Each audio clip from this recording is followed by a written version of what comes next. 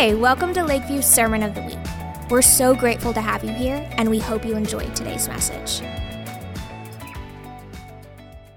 In the character and culture of that thought process, of that lie, we never apprehend Jesus in the moment, right then and right there. So it's a trick of the enemy to get us looking behind us and looking ahead of us, but we never meet Jesus face on and receive from him in the moment that we're in, right there and right then. Because God is the ever-present right now, okay? Now this happens to Mary and Martha. When Jesus is gone, Lazarus dies, and Mary and Martha are wishing that Jesus would have been there. Jesus, if you would have been there, this wouldn't have happened, okay? And so we all have this feeling that Jesus or God wasn't there when something bad happens. I want to tell you, whatever happened to you, God was right there in the middle of it with you. God doesn't appear as a God who absolves us from everything and we will never have to suffer or experience a hardship. That's just not the God we serve. You can have that God in your mind, but you're going to be sorely disappointed in the universe all the time, okay? But what we do have is a God that enters into suffering with us and says, I'll never leave you or forsake you. Like, that's the reality of the God we have. That God would put more of a precedence, not on you getting what you want, but you understanding that in relationship with him, he's with you thick and thin. Like that's what God is about. God is about presence. He's not about safety or your comfort. That's just not what he's about. Matter of fact, the word comfort, do you know what it means? It's kind of taken on a different connotation now, but the word comfort means to turn into a fort. Comfort. So the Holy Spirit is our comforter. So what is the Holy Spirit's role in our life? It's turning us into a fort that can stand against the powers of hell, that can stand against anything that would come against us. It's not just to make you feel good, even though he does that. Amen. Praise God. I love to cry the tears, but I'm crying the tears because worship is my warfare, and it's my way through to the other side, to the good things that God has for me. So this is where we can fall short. And so Jesus comes into the city and they're like, man, if you were here, this wouldn't have happened, Jesus. So do you see what they slipped into? If you would have been here, this wouldn't have happened. See what I'm saying? So one's looking forward to the past, saying there's no way this present can be redeemed. Okay? Now when Jesus gets there, he starts talking about the resurrection. And do you know what the other sister says? Oh yeah, we know there's going to be a resurrection way down here somewhere. So one said, oh, if you'd have been here past, oh yeah, down the road somewhere we can experience that. And Jesus says, I am, present tense, the resurrection. I believe why he wept there was not just feelings for Lazarus. It was that his people were caught between, they thought that something happened back here that train wrecked the purposes of God, or that his future thing was way on up here, so they couldn't see Jesus in the moment, in the presence, Jesus right now. Give your neighbor a high five and say, Jesus right now. I need Jesus right now. You don't need something else in your life to line up to get more of Jesus. You just need to change your perspective and your pursuit and run headlong into the purposes of God.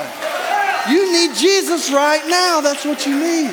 You don't need to hit the lottery. You don't need to hit the jackpot. You don't need to go down to Oaklawn and put your ticket down on a crazy-legged horse. What you need right now is you need more of Jesus in your life. You don't need another vacation. You don't need another marriage seminar. You don't need anything. You need Jesus is what you need. And if you'll give yourself to him, he'll save you, he'll redeem you, and he'll perfect you. You don't need another good sermon, praise God. Told the Lord the other day, the Lord asked me again, do you want to be known for preaching or presence? I said, I want to be known for presence. I'm tired of preaching. Used to be my goal in life to be a good preacher. Who cares? If I'm a good preacher, you're just going to be looking at me and you ain't ever going to take nothing and go out there and do what he's called you to do. Just want his presence, man. Get him in the room and you have an encounter with him. You need Jesus. You need Jesus right now. You don't have to have people define it for you and tell you. I'm getting ahead of myself. Stop. All right. So to set this up, I've got a pretext to my text. Matthew chapter 11, verses 11 and 12. There's a moment where John testifies of Jesus previously before he baptized him. And he says what? Behold, here's the Lamb that's going to take away the sins of the world. Now there was this Jewish thought that when the Messiah comes, he was going to bring all kinds of judgment on the Gentiles, and that he was going to restore Israel, and he was going to kick out the Romans, and then he was going to be like almost like a King David type figure, that a more of a warrior, victorious type Messiah. So when John starts prophesying, he says, there's one coming that's better than me. And he's going to baptize with the Holy Ghost and fire. Now, he did that, but John had the wrong kind of fire in mind. They're coming from the thought that he's going to call down the fires of judgment on unfaithful Israel and on the Romans. But what Jesus was more aimed to do was call down the fire of Pentecost and to fill a bunch of believers with him, and to consume them with the Holy Spirit so that they would walk out and walk the life of Jesus out in their context and in their world. So John the Baptist gets thrown into prison for his preaching, and he's maybe having a time of discouragement, not sure. But the one whom he testified and said, I'm not worthy to latch his sandal strap, and whom he baptized, and the Holy Spirit, all this cool stuff that happened, he then starts to get a little bit worried, because Jesus is out doing mercy ministry. He's not calling down fire like Elijah, okay? So he's like, hey, goes to Jesus and say, hey, are you the one, or do I need to look for another? You know, sometimes we can fall into that trap where we feel like God ain't doing enough. But it ain't that God ain't doing enough. He's just not doing what you want him to do. And so you have to get the eyes to see and the heart to perceive the very thing that God's doing, and not assume that you're going to always understand what God is up to. So he sends them out. And then so this messenger of John the Baptist comes to Jesus, and Jesus says, tell him that the blind see, the lame walk, and the poor have the gospel preached to them. That's Jesus' answer back to John. But then he throws John, it seems like a compliment, but you ever heard of a backhanded compliment? Sometimes they're called, well, never mind. Backhanded compliment. And he tells them, no greater person has been born of a woman than John the Baptist. But then in the next sentence he says, but he who is least in the kingdom of heaven is greater than John the Baptist. He's like, John, your season's coming to an end and you prepared the way. But there's one coming that the least in this kingdom is going to be even greater than you could ever be. That, John, you're born of a woman, but I'm bringing about a race of people that are born from the Father in heaven, that are born again from heaven above. And then he makes this statement right here, okay? I want to read it for you. Matthew 11:11. Make a wish. You ready? I tell you the truth, that those born of a woman, no one arisen greater than John the Baptist. Yet he who is least in the kingdom of heaven is greater than he is. Look at your neighbor and say, neighbor, you're greater than John the Baptist. Hey, Jesus said it. Don't get mad at me. Now watch this. Yeah, that's worth shaking on. All right. Verse 12, check this out. Now he says this statement. Now scholars have struggled with they're still struggling with how to interpret this passage because it just reads funny, but they're doing the best they can with it. You have to go back to the original languages to kind of really sort through some of this stuff. So verse 12, from the days of John the Baptist until now, the kingdom of heaven has suffered violence. And yours might say, and the violent take it by force, or this one says a forceful people lay hold of it. So there's two schools of thought, but I think the story is borne out in Scripture. I think it's a pretty easy interpretation. But there's two schools of thought. One school of thought is the kingdom of heaven suffers violence, so get over it. They're going to be violent to you. That's the truth. We can say that. But then there's another school of thought that doesn't take the negative tone from the middle voice in that parsing out of the Greek verbs. There's another interpretation that says the kingdom of heaven suffers violence, but a violence rises up on the inside of people that gets a hold of God no matter what comes against them. So it's like you fight violence with when the enemy and when the kingdom is coming and when things are coming against the kingdom of God, that same violence that's coming against you turn it and you violently pursue Jesus with all that you have within you. That what the enemy meant to stop the kingdom of God actually becomes the motivation and the internalization of a people that says, I don't care how much you come at me, the harder you come, the harder I'm going after Jesus, and I'm getting a hold of him no matter what. And so violently, Jesus says, the way you're suffering violence, and there's people being crucified all over the place, he said, you that violently go after me and take up your cross. Yeah. Notice that he uses a death instrument to say what we would carry in order to follow him. It's that the violence that they come against us with, we turn it back into a pursuit of the King that overcomes anything that they throw against us. So it's with that context that we begin to see who enters the kingdom of heaven. Those who are crazy violent about it. And do you know who's crazy violent about it? People that are desperate, that have nothing to lose, that just want him. We find people with issues of blood that are way too unclean. We find them crawling on their knees and fighting through a crowd to get a hold of just a thread of what Jesus has on. They don't even touch Jesus. They just touch what's touching Jesus. And it's enough to bring a healing. It's enough to break the powers of darkness. It's little kids while Jesus is teaching, and they run up and the disciples say, hey, get those kids in the nursery. They're making too much noise. You can't teach with these kids doing a figure 8 between your legs. And Jesus says, whoa, suffer not the little children, because unless you do like that and jump up on my lap and put aside every boundary and put aside every uncleanness and put aside everything that's keeping you from him. They didn't know one scripture. They didn't know the Bible. They probably couldn't even read. They're poor little rugrat agrarian kids, but yet they're going after the heart of Jesus with all that's within them.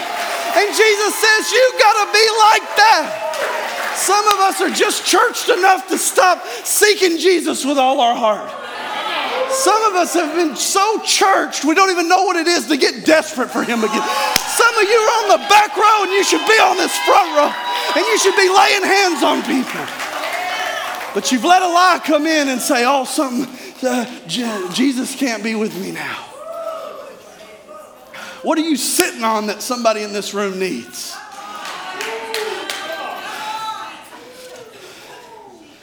This ain't about a nice little neat church service.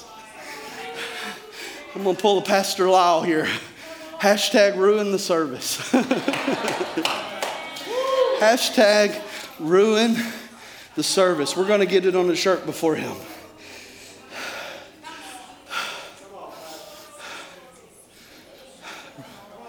ruin the service. I don't care. Where's somebody desperate enough that'll get a hold of the King and won't be moved by difficulties or adversities? So thank God for Dr. Luke. He clears it up for us here in the parallel passage.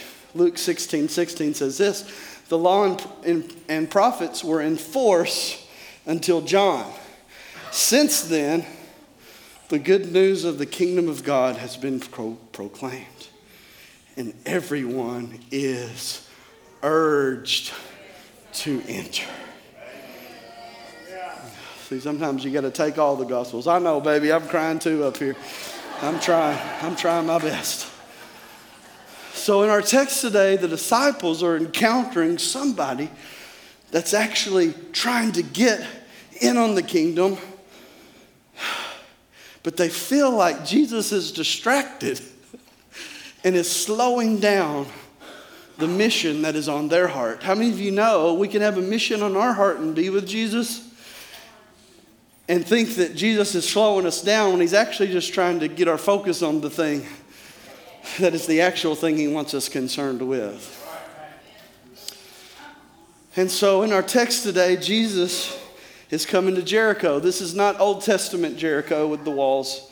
This is New Testament Jericho. This was a corridor where all these wealthy merchants would come through in order to carry their goods to buy and sell as they were coming in to trade with different nations and different cities. So this would have been a very wealthy crossroads of merchants coming through. It's also a beautiful oasis. If you've ever seen a picture of New Testament Jericho, it's like in the middle of the desert, it's like this beautiful oasis of palm trees. And ancient travelers, when they would come up on it, would think it was a mirage because it was so beautiful and out of place. And then when they would arrive, they would be like, whoa, it's actually real. That this is the kind of beauty that this place was at. But within this beautiful place, there was a blind beggar. And this blind beggar's name was Bartimaeus. How many of you know you can be in paradise but feel like a blind beggar at the same time? Yeah. So here is this man by the name of Bartimaeus. And what Bartimaeus is doing is he's born blind, and so he's begging. As the merchants come by, he's asking for assistance. He's just in a helpless place. Now, back in these times in first century, being blind was considered a judgment from God. Do you remember the man that had been born blind? And the disciples asked, was it his parents' sin or his sin that made him blind? That blindness was actually seen as a mark of the judgment of God. Matter of fact, in the Old Testament, no one was ever healed of blindness in the Old Testament. So that's why this belief began to perpetuate. So this guy's in a rough spot, a helpless spot, and he has to depend upon the kindness and generosity of others. So he probably thought, why not wait in Jericho? That's where all the money is. Right. So he's positioned himself in a place where he feels like it's going to be his source. But what he doesn't realize is he's got the wrong source. He's got the wrong source. And so Jesus is coming through Jericho. And again, there's no braille at this time. There's no, when you were born blind, it's just kind of what it was. Like you just had to kind of figure it out and depend upon the kindness of other people. And so this was kind of the lot that blind Bartimaeus was in. Now, blind Bartimaeus is the only person in the Synoptic Gospels, and that's Matthew, Mark, and Luke. He's the only one in the Synoptic Gospels who got healed and is named by his name. So there's something peculiar here that the Mark wants us to know. Because Mark is written for people in a hurry. 16 chapters, it's written for Romans on the go, where they could breeze through the story of Jesus and kind of carry on with their business. But here he adds a detail that would slow you down. Slow you down. And there's something to note about this named man, that this named man is actually nameless. Because Bartimaeus, you've heard this, Simon, son of Bar Jonah. Bar just means son of. So it's not like he's like blind Bart or something like that, okay? His name, Bartimaeus, means son of Timaeus. And so how would you like to walk around and your name is son of Timaeus? So even though he had a name, he didn't have an identity. Yeah, even though he had a name, he didn't have an identity. So he's in a really weird place. It'd be like if I went around and they called me the son of Buddy. Hey, son of Buddy, go get that. Yes, sir. Hey, son of Buddy. Son of Buddy. Son of... So here he is. No hope in the world. Depending upon hopefully generous merchants that would throw him some change or bread or food. And this was his place that he would receive sustenance. Now there's something about being blind or having the inability to see, is that your other senses become stronger. Your hearing becomes that much more important. So that it could be that a blind man is closer to having an encounter with God than someone who claims that they can see. So Bartimaeus is in this position, and to use what's called spatial awareness, a lot of times you're using sound. So if I went into a room and the echo was loud, I would realize that I might be the only one in the room. I'd have to depend upon that. But if there's less echo in the room, that must mean there's more people around. When I'm in that position, consistency and a pattern becomes vital. Because I know that it's so many steps to the doorway where I can get my things. So many steps down the road. And then so many steps to my spot. So if you'll see this with me, that Bartimaeus is actually caught in a cycle where every day it's the exact same thing. And he's gotten so used to the cycle, he begins to call the consistency of grace.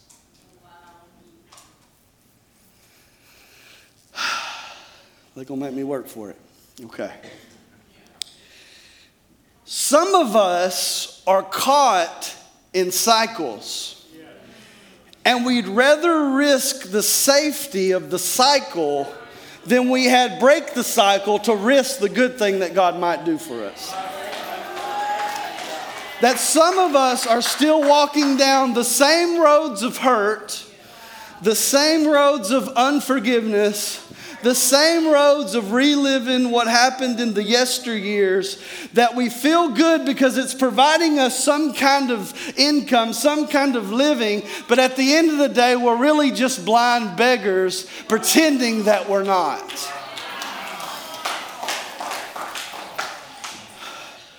So what happens when it becomes a cycle, or when it becomes a stronghold, is when I don't see any other way but this way to walk my life out. Now I've identified with the pattern, and now that pattern's become my identity. So now I'm getting called blind Bartimaeus, when life is so much more than ever being able to see. So Bartimaeus is working his pattern, and we don't know how long he's worked this pattern. He's worked it long enough that we know the name of the man, and that he's at a corridor where lots of people would pass by. And so he's caught in a cycle. Now, not only is this cycle got him in a position to where he feels like he's helpless, he also has a label thrown on him. It's kind of ringing a little bit. You can help that. He's also got a label thrown on him by the government. Because in order to know who was legitimately blind and not, the government would issue robes as a permission to where you could beg on the streets. I imagine it looking like a blue Snuggie. I wish I had a blue Snuggie in this place. Oh, hey. Oh, my, thank you. Oh, my gosh. Hey, you know what? God's providing. He just keeps on providing. And here this whole time I was worried that I'd forgotten. You know what's funny about this is this was actually special ordered. And then Shay posts on there and says, why don't you just wear a robe backwards? And I thought, you're right. But then it wouldn't be a Snuggie if I did that. Oh, pockets. And you could put the remotes in the pockets. Or some loose change. So here he is, walking around with his robe that identifies him as helpless and hopeless. And he goes and sits by the same place every time, throwing on the same label and begging by the road. So that becomes his life. But on this day, something really cool happened. He hears that the richest man that has ever lived was coming through on this merchant's corridor. And this man not only had the cattle on 1,000 hills, but he had the power to set people free. He had the power to heal people born blind. So I don't know if word got out or if the Holy Ghost just hit him with a jolt. But Jesus is walking through, and as Jesus is walking through, by this point in the Gospel of Mark, Mark 10, he's starting what has been called a procession into Jerusalem, where they think he's going to, kick the Romans out and say, I'm in charge. What instead happens is he turns over tables in God's house and then gets killed. But it's all working together for God's good plan, whether the principalities and powers and people know it or not. So Jesus is on his royal procession, and people are thinking, all right, let's get him to Jerusalem. If we can get Jesus to Jerusalem, we can be done with the Romans. I'm not the guy anymore, so I need to probably not preach it. I'll get back to that guy. But Jesus did bear our Snuggie in our place, so let's just say that. Okay, so he did have that. So he's heading in for the royal procession. So when anything about a procession, it's kind of like, okay, in our context it would be like the Queen who passed away. That's a shame when she passed. But it would be like this. If Prince Charles and the Queen were riding in their motorcade and a blind poor person ripped up, went up and stopped the procession and said, stop, stop! Queen Elizabeth, have mercy on me! Like, there would be like red laser dots, right? Like, there would be a tackle, there would be cuffs involved. So like, see it with me. It's not just like Jesus is like willy-nilly walking around and like, the people have begun to join him, and they're walking with him, and it's this massive crowd of disciples and riffraffs and everything in between, and they're thinking he's going to set in his kingdom. So it's a big entourage and a royal procession that's going through Jericho into the heart of Jerusalem. And so they're thinking, we've got to get Jesus from here to there. But Bartimaeus has other ideas. And he begins to pursue when he shouldn't. He begins to break protocol because he's that desperate for Jesus. And at this, I got my arm in the wrong hole. There we go. So he breaks protocol. I needed Jesus. Josh, you're going to be Jesus this time. Where's Josh at? Get up here. I normally make him the devil or something, but he's Jesus this time. Finally, see? See, the Lord's favor's on you. All right, so Jesus is walking through. I need an entourage. Give me 5 people right here, just to give me, real quick. Jordan, come on. Kyler, come on up here.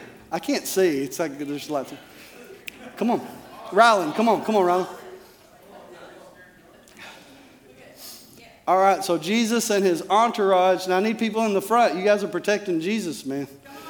You guys, oh my gosh, okay. Hey, I need Billy. Where's Billy? Billy. I need Billy. Where's Chad? Is Ernest in here? Tony. Tony, come on up here. Billy, Chad. Is Ernest in here? That'd be the big time heavy hitters in the church. Greg. I need my biggest, muscliest guys to get up here.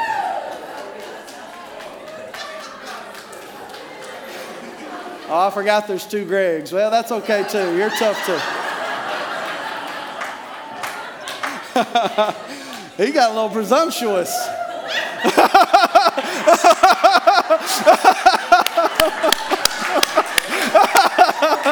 He got presumptuous. That's all right. No, I'm good.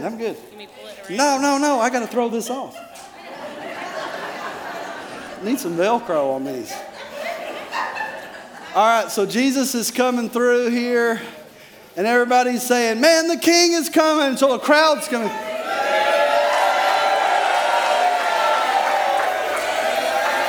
And then Bartimaeus goes, hey, son of David, have mercy on me.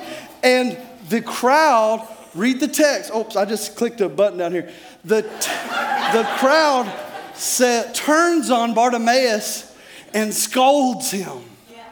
But you read your text, it says that he yells even the more.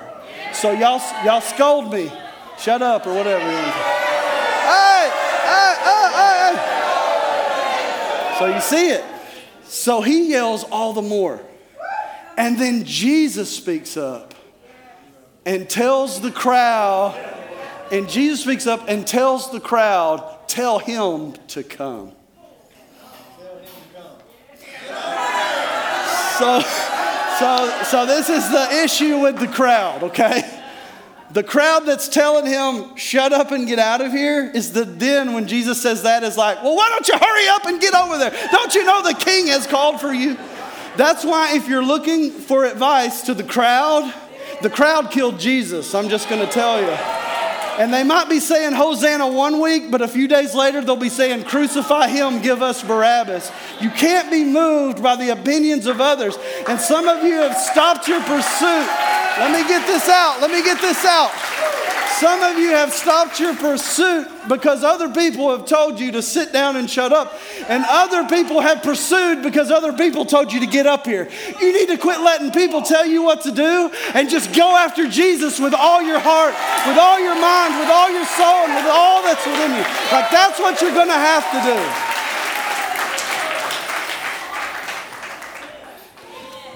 It's just as wrong to do something because you've been urged instead of out of your own volition than it is to sit down because somebody told you not to go. So Jesus is saying, I'm not worried about going into Jerusalem.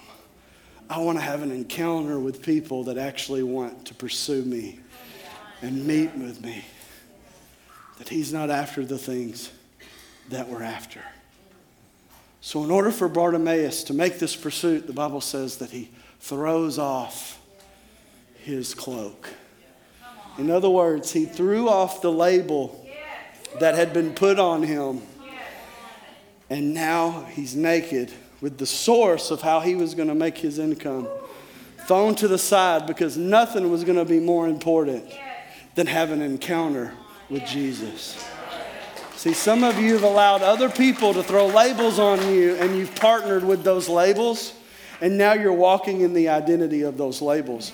And some of you hate those labels, and you think, my hatred for that label is going to keep me from doing it. And I'm going to tell you, hate does not drive out hate. It's only perfect love that drives out the fear that's motivating the hate.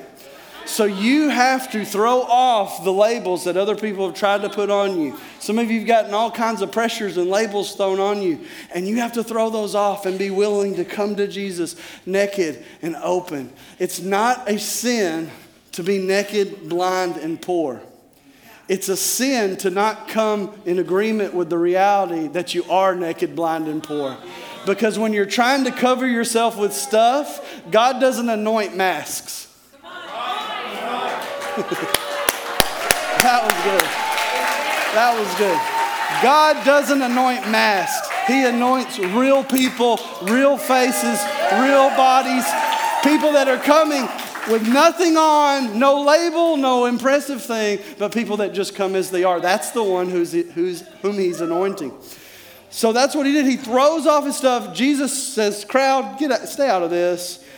My people that are supposedly have my best interest at heart, would you stop? And he stops the royal procession for a guy that in that society means less than an ant. And Bartimaeus comes to him, and Jesus asks him this question. And this is crazy to ask, right? Because if a blind guy comes up to you, ask him for mercy, what do you think he's going to ask for? Can I see? But Jesus still asks him, what do you want me to do for you? Why? Because Jesus knows unless you come with the confession of that thing, with no labels or coverings, he can't enter into the conversation about what it's going to take to walk that healing out. So he says, like, Jesus, come on, how dense can you be, Jesus? Just heal the guy and let's move on. He's like, no, we're having a conversation. What do you want me to do for you? And through that question, it's almost like when the Garden of Eden, when Jesus comes in and Adam has sinned and Eve has sinned, and he says, where are you?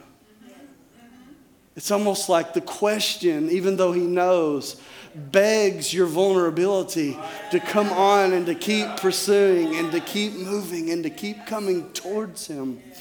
So he says, what can I do for you? And he heals him in this moment. So it's like this beautiful moment of pursuit of the one who's considered, you have no business stopping a royal procession. And Jesus says, no, you don't even know what you're talking about. This is exactly the kind that violently come into the kingdom and get a hold of it. And they're the exact ones that actually encounter me. Isn't that funny that you could be in a group of people around Jesus and not even have his heart and know what moves him? You can be in the room and not know what moves his heart and be thinking you're one of them. It's the kid, it's the blind beggar, it's the Syrophoenician woman asking for a healing for her son. These are the ones that break through. It's Lazarus dead in a tomb that draws Jesus. It's like he's looking for the ones that we wouldn't think he's looking for. But the beauty of it is that he wasn't really looking for them. They just pushed aside every hindrance and said, I'm looking for you. They weren't waiting for a future encounter with God or for this, that, and the other to work out before they found him. They weren't waiting or blaming something from their past. that hindered them. He could have easily said, well, I can't even see where I'm going. What am I going to do? How many people did he bump into and knock over getting to Jesus? How many people told him to shut up and sit down? But as good as his hearing had become from being blind, he still couldn't hear the haters. But I'll tell you what he did here. You know what he did here? This is what he did here. Tell him to come to me. Tell him to come to me. Jesus is looking for some people that know what it is to ruin the service, to ruin the processional, to not sit there and behave, but to make a mess of everything and put a pause to the procession, to have an encounter with the King of glory. That's what he's looking for. Thank you, guys. Thank you.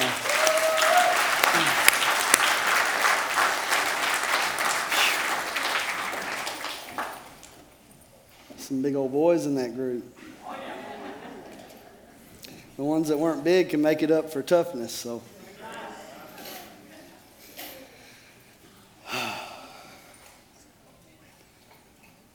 That maybe Jesus isn't telling us to behave. He's telling us, what will you fight through in order to have an encounter with me?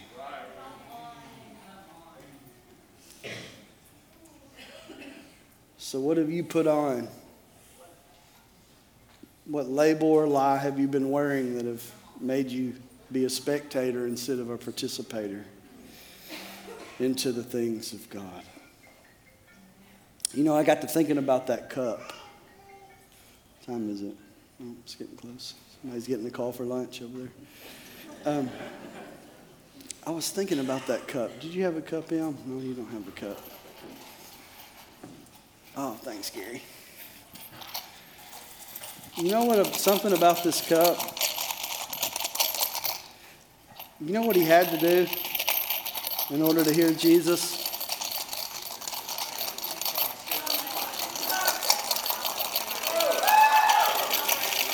You know what he had to do to hear Jesus?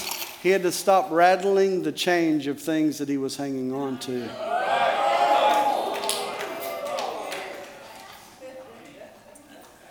And some of you are having so much trouble hearing the King because you're still hanging on.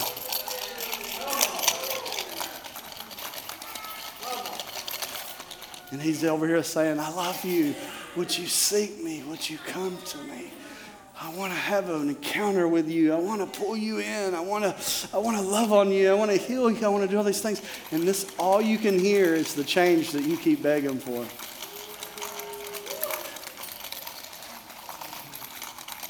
It's like all we want is change. And if we think if we have more change, we're going to be better for it.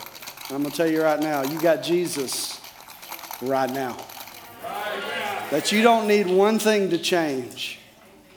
What you need is to stop rattling your desire for change and to meet him right where you're at, right in the middle of your mess, right in the middle of your stuff, and have an encounter with the King. Cameron, would you come up, start ushering into this song? We're gonna play this song.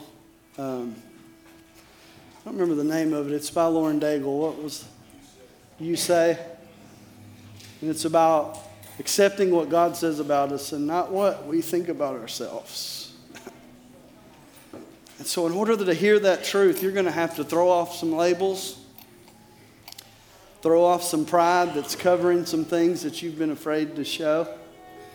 And you're going to have to stop rattling and begging for change. And you're going to have to stop begging for change and start begging for God.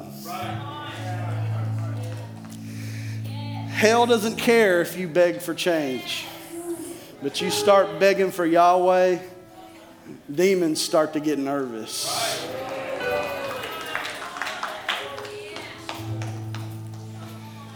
And here's the issue. You can't keep your dignity and get your deliverance.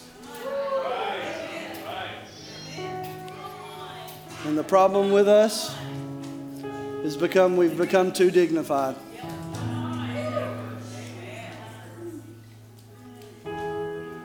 But the dignified don't get him. That's why King David, who ever had an excuse to be dignified, said, I'll become even more undignified than this. Oh, man. Would you stand to your feet? Here's what I want us to do. You got these cups. Whatever you need to bring to the altar, I want you to bring it in this cup right now. We're going to stop begging for change and we're going to start begging for Him.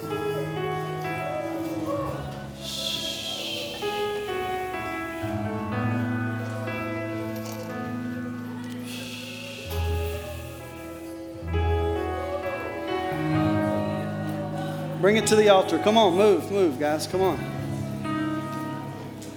Let's encounter Him, not each other.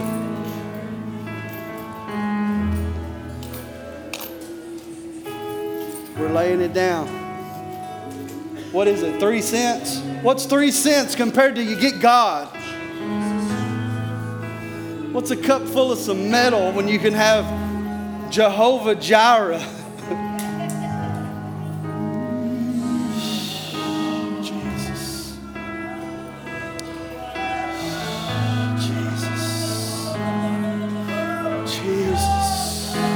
Lift your voices. Come on, intercessors, lift your voices.